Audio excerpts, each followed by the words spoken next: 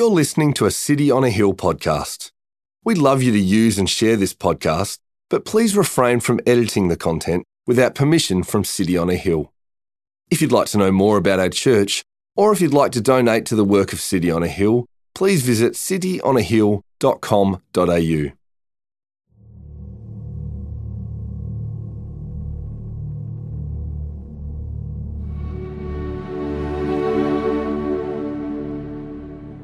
As you come to him, a living stone rejected by men, but in the sight of God chosen and precious, you yourselves, like living stones, are being built up as a spiritual house, to be a holy priesthood, to offer spiritual sacrifices acceptable to God through Jesus Christ.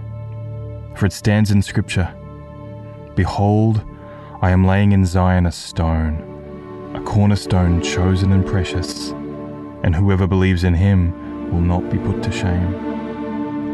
So the honor is for you who believe, but for those who do not believe, the stone that the builders rejected has become the cornerstone, and a stone of stumbling and a rock of offense.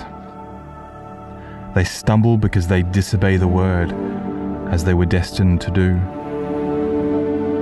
But you are a chosen race, a royal priesthood, a holy nation, a people for his own possession, that you may proclaim the excellencies of him who called you out of darkness into his marvelous light. Once you were not a people, but now you are God's people.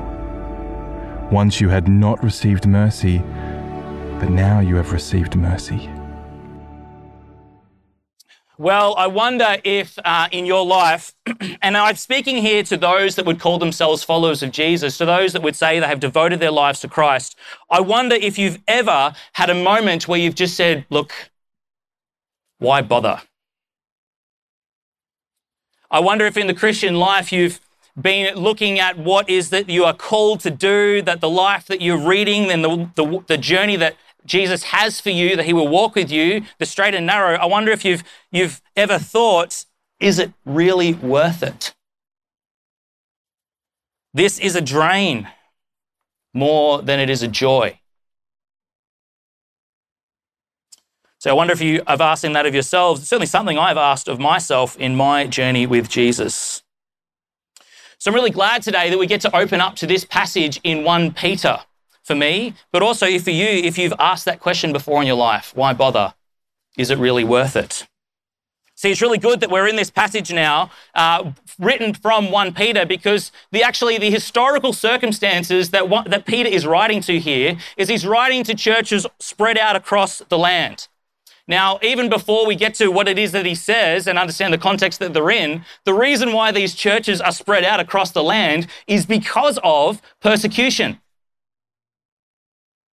The early church had formed together and, they started up a few rosters, they started figuring things out. They had the first ever hospitality roster. The lead pastors were just like, this is hard. We need to have a hospitality roster. And they took on Stephen. They said to the church, who would you like to lead the hospitality team? And Stephen's like, yeah, I'll do it. And they're like, yeah, Stephen's good. And Stephen, he started off in that way. But then it wasn't that long until Stephen was killed because of his faith in the Lord Jesus Christ. And because of that raw persecution, the church scattered. It's actually a beautiful thing when you look at it in the plan of God, that this persecution actually led to the furthering of God's word going out, because wherever people were scattered to, they took the gospel with them to the people that they got to meet. But did it get any better for the early church, for those in that time? Well, we read here in 1 Peter, and as we understand the historical circumstances of who he writes to, it doesn't get any better. Peter himself, it's often been thought of as 1 and 2 Peter are like his parting words to his Christian brothers and sisters as he waits on death row to be crucified upside down. The upside down bit, that was Peter's idea. He said, I don't deserve the same death as my Lord and Savior Jesus, so just crucify me upside down. Man, did he have a big set of cojones. But Peter writes to churches and Christians that are being persecuted, that are suffering, that are misunderstood, that are mistreated by the government, by the people around them, Because to be a Christian back in that day of the early church, they were living in a time where there was a plethora of gods to choose from. And the Romans, they liked to sort of hedge their bets. You know, they would conquer nations and take on their gods and say, hey, look, we've got a few gods now, that'll win us the wars. But then the Christians came along and they were like, hey, look, we have the one true God, the God of Abraham, Isaac, and Jacob, the living God who made the heavens and the earth. There is one God. And during that time of the early church, the Romans didn't like that. There was actually this guy named Nero who came up a little bit later. Now, he was a massive jerk. He used to have garden parties, and the way that he would illuminate those garden parties wasn't with floodlights, it was firelights. The bodies of Christians that were dipped in oil and burned in these garden parties as humour and as a way of saying, hey, look, we've got more control over you. Christians in that day, they were being thrown to lions. They were being made a mockery of. They were in the Colosseum. They were sport. Nero would start fires and cause destruction and blame the Christians. The Christians at this time were also being called cannibals. They would gather together in homes. They would share the Lord's Supper. And they would talk and they would be saying on the night that Jesus was betrayed, he took bread and he broke it and said, this is my body given for you. Take and eat in remembrance of me. Be thankful. And this word got out, Chinese whispers, and like, oh, have you heard about those Christians? They're like eating Jesus. They're eating Jesus. These Christians. And so Peter writes to these Christians scattered throughout the country. He writes to them a word of encouragement. He writes to them into their circumstances. And he says to them, he says, look, guys, although the foundation of this faith that you have to the rest of the world, it looks worthless and weak. Today, God wants to remind you that actually you're living for God, you're living in the footsteps of Christ is significant and it is strong. Peter writes in the section that we look at today, he says, don't let the temporary critics of this earth talk you out of the transcendent call you have from God for all of eternity. He wants to get their eyes off what is happening right here and right now and to look up and to go, this is what we're heading towards. This is what you need to hear. I wonder if this is a passage for you today. We open up in our passage of 1 Peter 2, verses halfway through verse 3 and into verse 4. Peter writes, building on what he's just been saying in terms of talking and articulating to the church that they are the family of God. We heard that wonderfully from Joash last week. I recommend go catch up, listen to the podcast, watch the sermon. It was really helpful to understand where we are today. And Peter says, if indeed you have tasted that the Lord is good, so hey, look, if you know that God is awesome, that he has saved you from sin, that he's called you and he's brought you into his family and you now have a new identity. If you know that and if you've tasted that and know that it's a good thing, not a worthless thing, he says, as you come to him, Jesus, a living stone rejected by men in the sight of God, chosen and precious. As you come to him. If you are the children of God, you are going to abide in Christ. The language here that Peter uses of coming to Jesus is it's dripping with this intimacy, this abiding, personal, relational fellowship. It's not just a dipping the toe in and then coming back out. It's just going out when I need something and then coming back out when, it's not waiting till life gets bad and then I go get a little bit of Jesus and then come back out and just to sort myself out. This is as you come to him, it's an abiding, personal fellowship, a giving of everything and an ongoing connection with him in beautiful divine communion. As you come to him, and now Peter builds on the logic of his thoughts, and he's talked about being in God's family, and he says being in God's family means that there's a behavior that you'll live in light of that, and it's a behavior that finds its base in a wonderful privilege of who you now are, and actually the pride of being able to live out in that way. You're now in the family of God. You've got a family identity. So now I want to talk to you about the family business. And the first thing that he wants to really lean onto and for us to see in the family business is he talks about how those in God's family, they are built up as a spiritual house to be a holy priesthood. A holy priesthood. So I want us to think about what it means when Peter is saying, what does it mean to be a priest? He's using this priest-like language. Well, if you do a little biblical theology or just trace your way through the Jesus book as to what is a priest and what does he do, the identity of a priest, the priests in the Old Testament, they were called after very unlikely things that they've been doing. You're like, I wouldn't have called them. God, I don't know what your plan is, but why have you called these guys? Okay, the priests get called after the golden calf incident. If you wanted to sum up the golden calf incident, it's God's people screwed up. God liberated them out of the land of Egypt with miraculous power and authority. And then Moses is like, just wait here, guys. I'm just going to go chat to God and then come back and let you know what's next. And within that short period, they're just like, we need to worship something. Let's take our golden earrings and make a calf and worship that and pretend that that's what liberated us out of Egypt. The priests, they're chosen from an unlikely crew, from the least of people.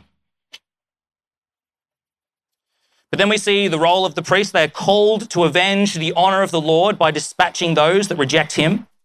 That happens in Exodus. The priests are called in the helping of building the tabernacle, the place where people would go to meet God, to offer sacrifice and praise to God. The priests in the Old Testament, we see they are called to live around the tabernacle and to guard the tabernacle, the meeting place of God. The priests in their role, they are cleansed from sin before they start their service. They have the washing, the sin offering, the burnt offering, the wave offering. The priests also enjoy one of the amazing privileges of being anointed and empowered by God for their role. They get to go where no one else can go. The most holy place, once a year, to visit God. The priests in the Old Testament, they also have hearts and minds prepared for action. There was actually a little, solitary retreat for the priests before they went and started their service. And in that time, they're thinking about that they are being called to obedience. They are called to walk with God. They are called to impact the world around them, to show the world what it looks like, to be living towards God. The priests are also messengers of God. Messengers of God. The priests are also called to act as a buffer to protect the people from the wrath of God. Priests are clothed by God. They're called to be bearers of the needs of the people before God. And priests are called to declare the will of God to all the people. And 1 Peter opens this section by saying you're part of the family. You're also in a royal priesthood. That job description comes to us as followers of Jesus. And just as the priests back in the Old Testament, the only way that they were entering into that role of one wonderful and magnificent and privileged responsibility, the only way they get in is if they get the call from God. See, to be a priest, you've got to be called. God qualifies us to share in the inheritance of the saints. We are brought near to dwell in his courts in the holiness of his temple by God. As it says in Ephesians 2, by grace you have been saved through faith. By grace you have been called into the family to become a priest in your service of God. And this is not your own doing.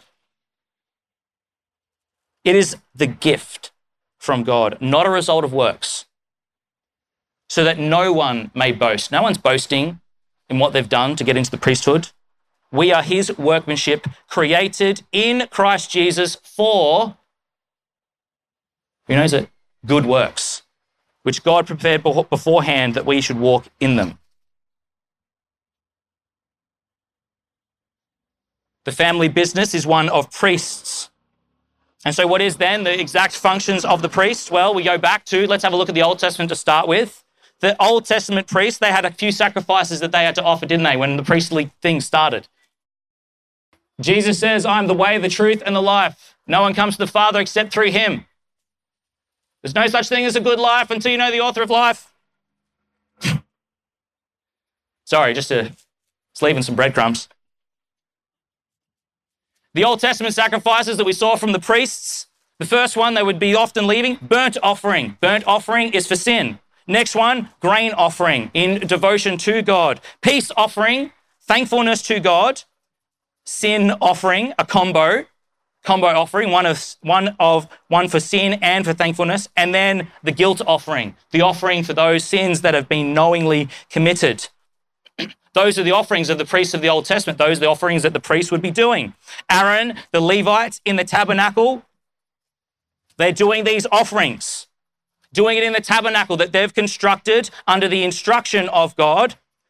They are standing in the gap between man and God with these sacrifices. They are making a way for God's people to posture themselves in a place of repentance, prayer, and praise through these sacrifices, aren't they? But remember, there's one step before we get from the priests back then to our priestly call now. There's the great high priest in the middle, isn't there? There's another priest that comes onto the scene, the great high priest. What's his name? His name is Jesus Christ, Son of the Most High God. And he's not just any priest.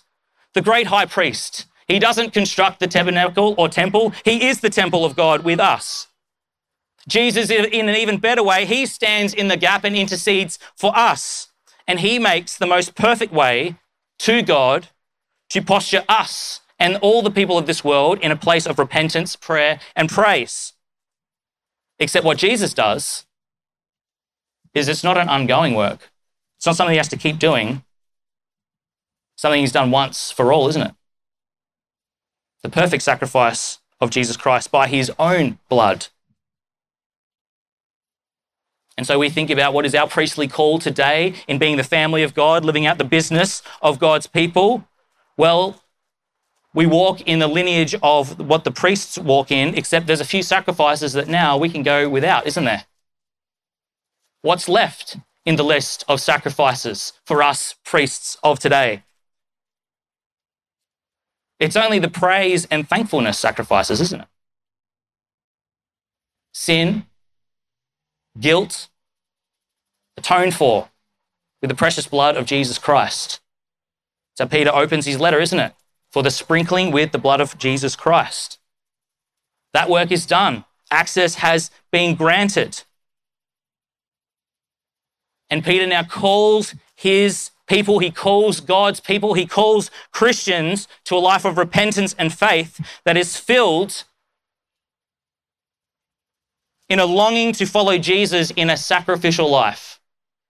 Just as Jesus led a sacrificial life. He did not come to be served, but to serve and to give his life as a ransom for many. So we see this build. Aaron and the priests, us, Jesus, to then us.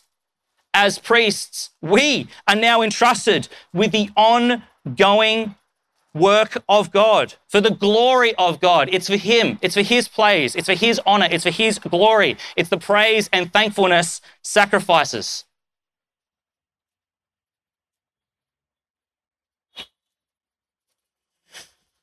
So what does that look like? Exactly. Kind of skate around, giving a big picture view. What does that look like?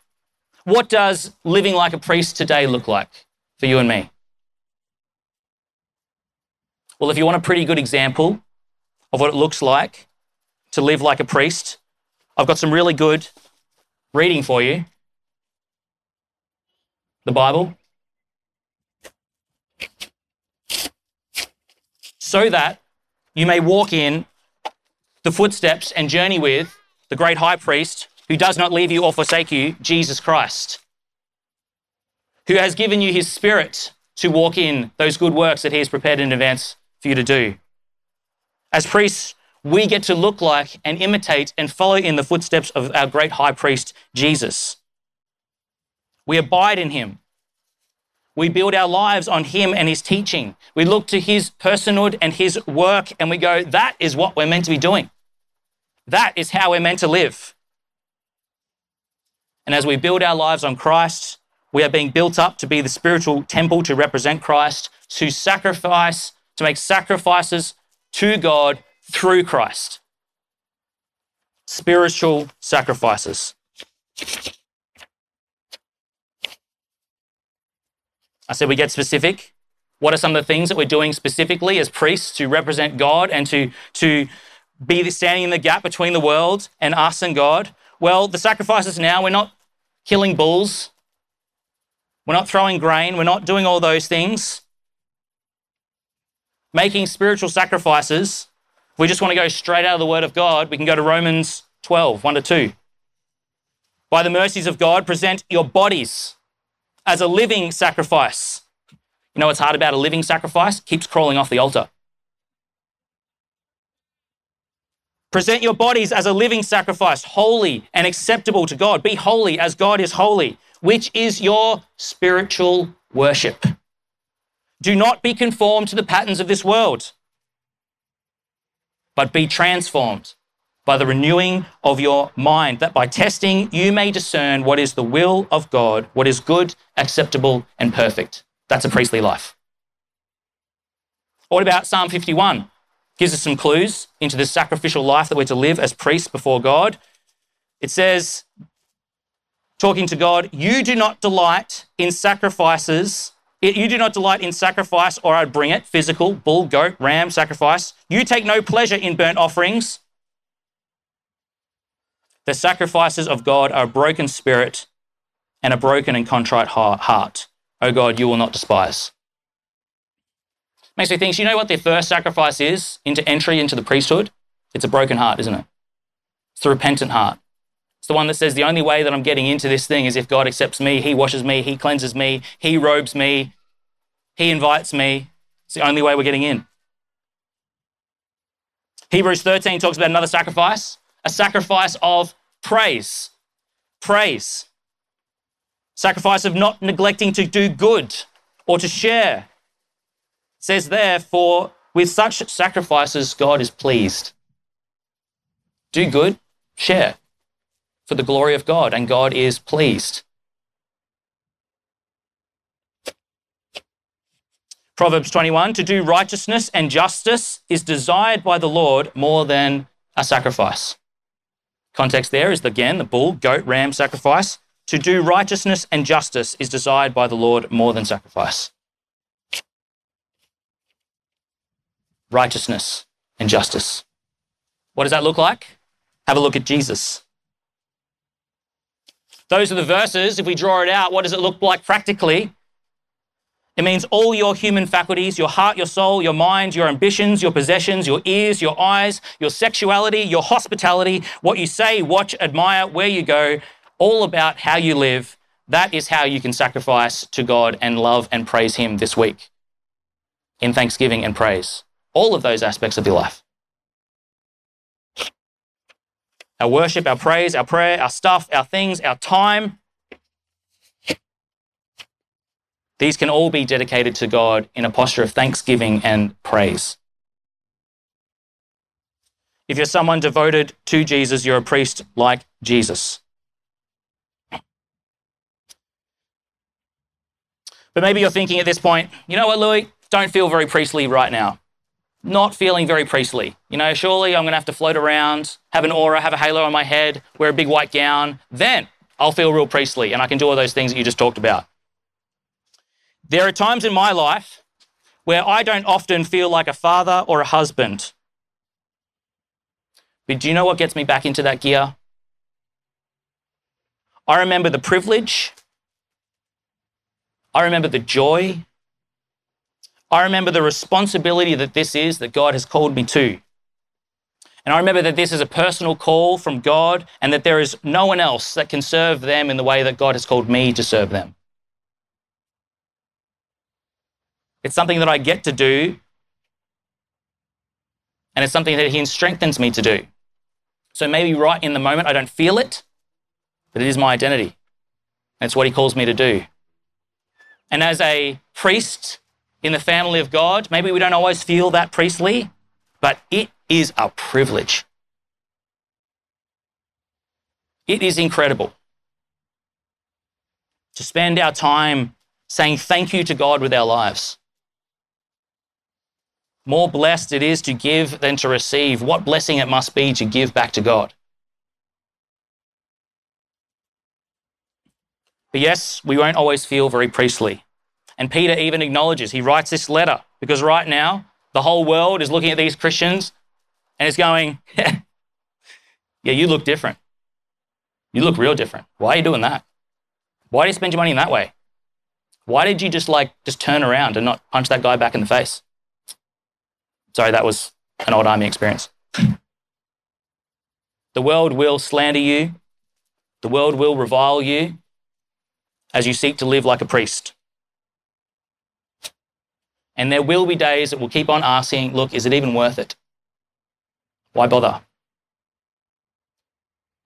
But Peter reminds his people of these two beautiful contrasts, doesn't he? He gives these two beautiful contrasts.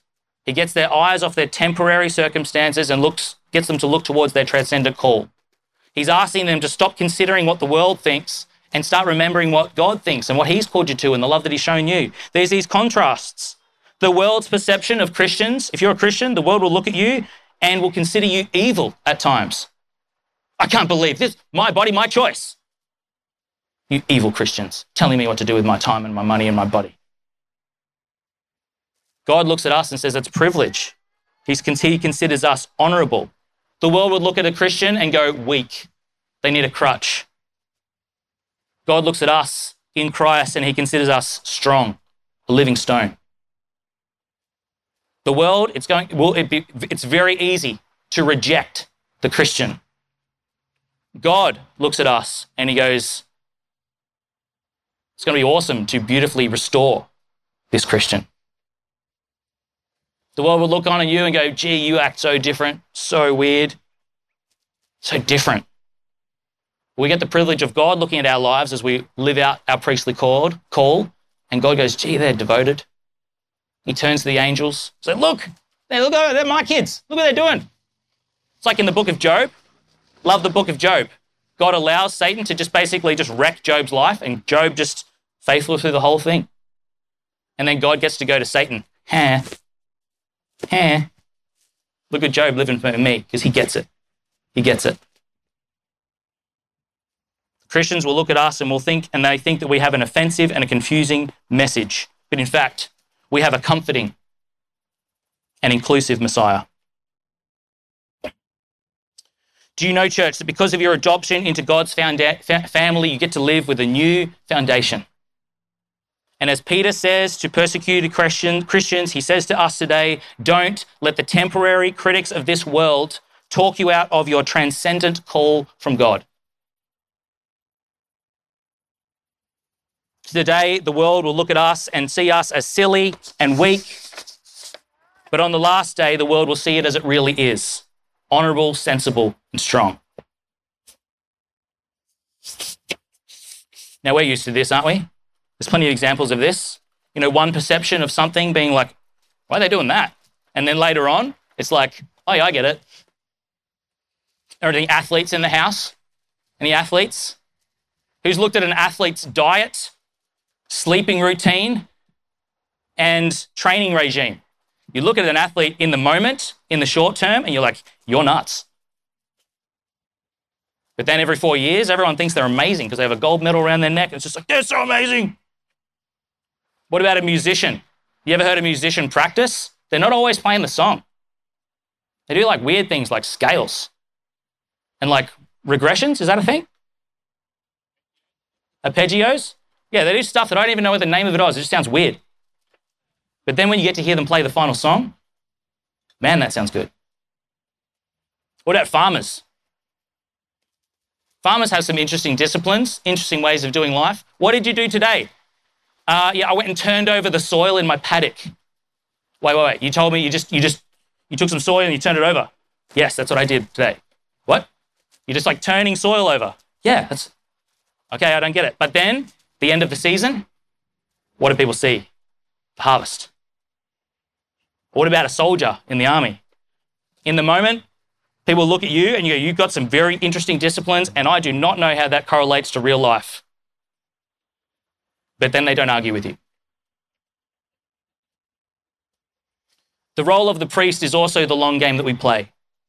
The role of the priest is also a long game that we play. It's our life lived in response because of God's love, and as we proclaim the excellencies of Him, as we proclaim the excellencies of Jesus through what we do, we are publicizing and advertising Jesus. We are mascots for God, and your life, as it looks more like the Son of God, sure, it will look a little crazy, but it has massive long-term gain that on the final day, all the critics will go, those guys lived a life of worth. So it shouldn't surprise us then of the metaphor that Peter uses to describe the priesthood, doesn't it? He calls us living stones. Living stones. A rock on its own, unimpressive, immobile. It has all the potential of a paperweight.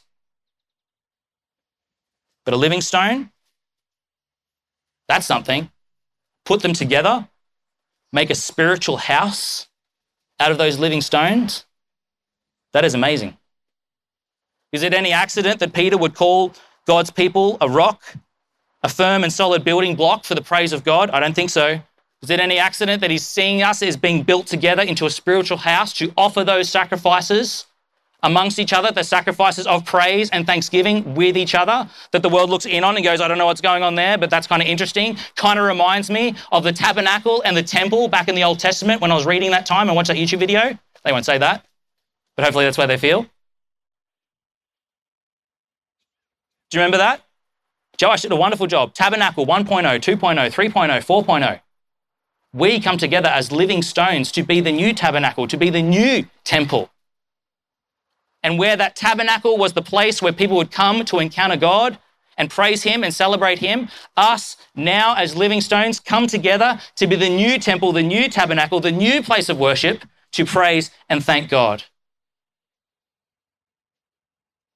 Is it any accident that most of the time people will encounter God, repent and believe when they come to church on a Sunday? I don't think so. That's why you plant a church, to reach a community.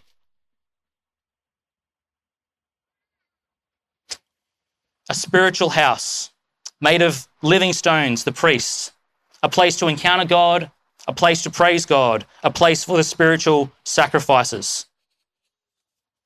So 2 practical applications in thinking through this. Just two. You can't be a house on your own when you're a lonely brick. That's the logical one.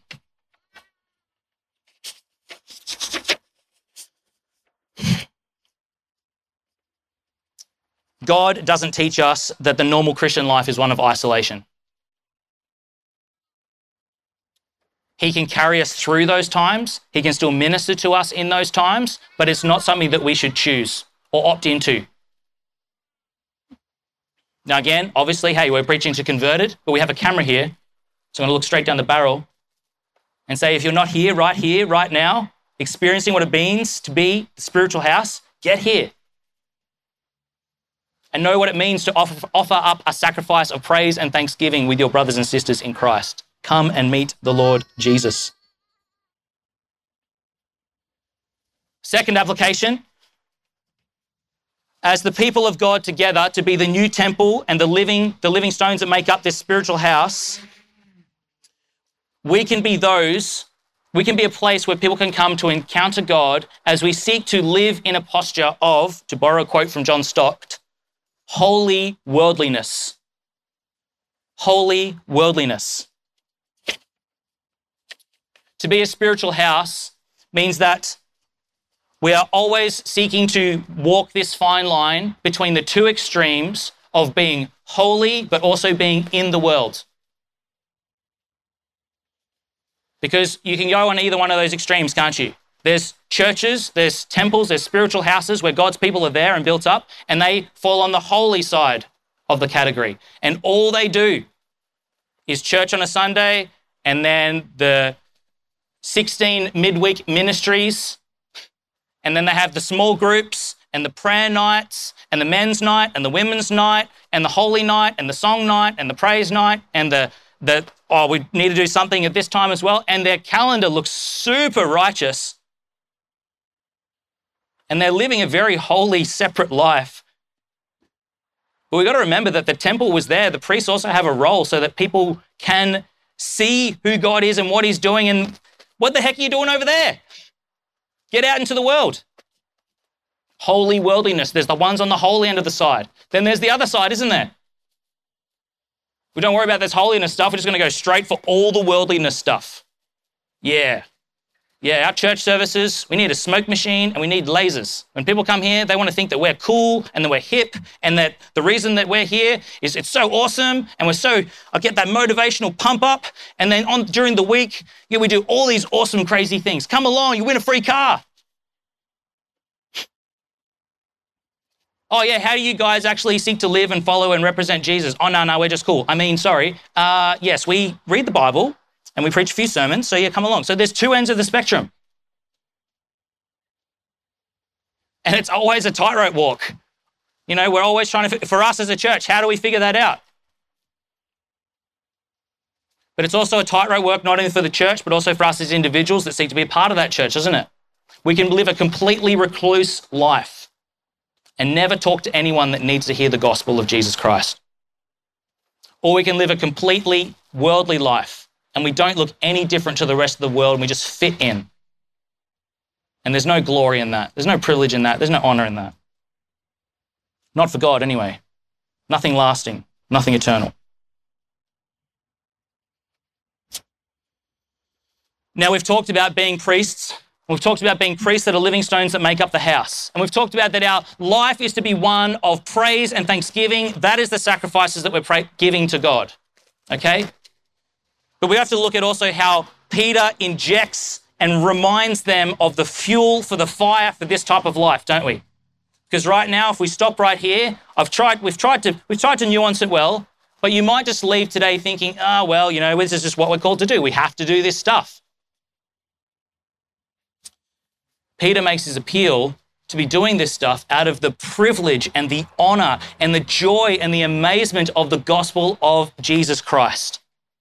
The very fact that we have been chosen in the first place is astounding, and why would we not want to praise and thank and live for God?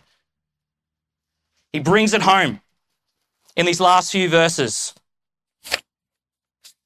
Chosen race, royal priesthood, a people of his own possession. Once not received mercy, now receive mercy. Once not a people, whoa. It's my microphone, it's not a spider. That was scary. What happened to you at church today? Don't look at my tummy. There goes my notes. All right, let's take our time with this bit. Devil doesn't want you to hear the gospel today. All right, Peter goes, you'll ask, in your temporary circumstances, why bother? Is it even worth it? And he's like, get your face out of the dirt and what's happening around you and get your head back into the gospel of the Lord Jesus Christ. He says, you've come from darkness into God's glorious light. He said, you've gone from punishment from God to praise to God. There's been a great exchange. Once a sinner, clothed, robed, forgiven, now a saint because of the work of Jesus Christ, a free gift. You were once a people who were rejected. Now you're a people who are accepted. You were once living a pointless, meaningless, shallow, rubbish life. And now you get to be called into an eternal, praise-purposed life. Once you are standing underneath God's judgment for all the wrong and sin and evil that you've done. I'm not going to include all of us in that statement because I know it. I know I've been there. But the gospel means that we get be transferred into God's kingdom, and one day we'll sit side by side with God and be judges with God. We go from being beggars to being beneficiaries of God. We go from being paupers in this world to being priests of the living God. We go from being sinners to being seen as saints. We go from being souls that are just the walking dead to souls with eternal life. We go from a life of hatefulness and mockery and envy and slander and shame to a life of holiness, following in the footsteps of Jesus. Because of the gospel, God transforms our hearts and our minds, and we go from living a life where we love all that's wrong to living a life where we love all that's right. And it's a free gift from God, not by works, so that no one can boast.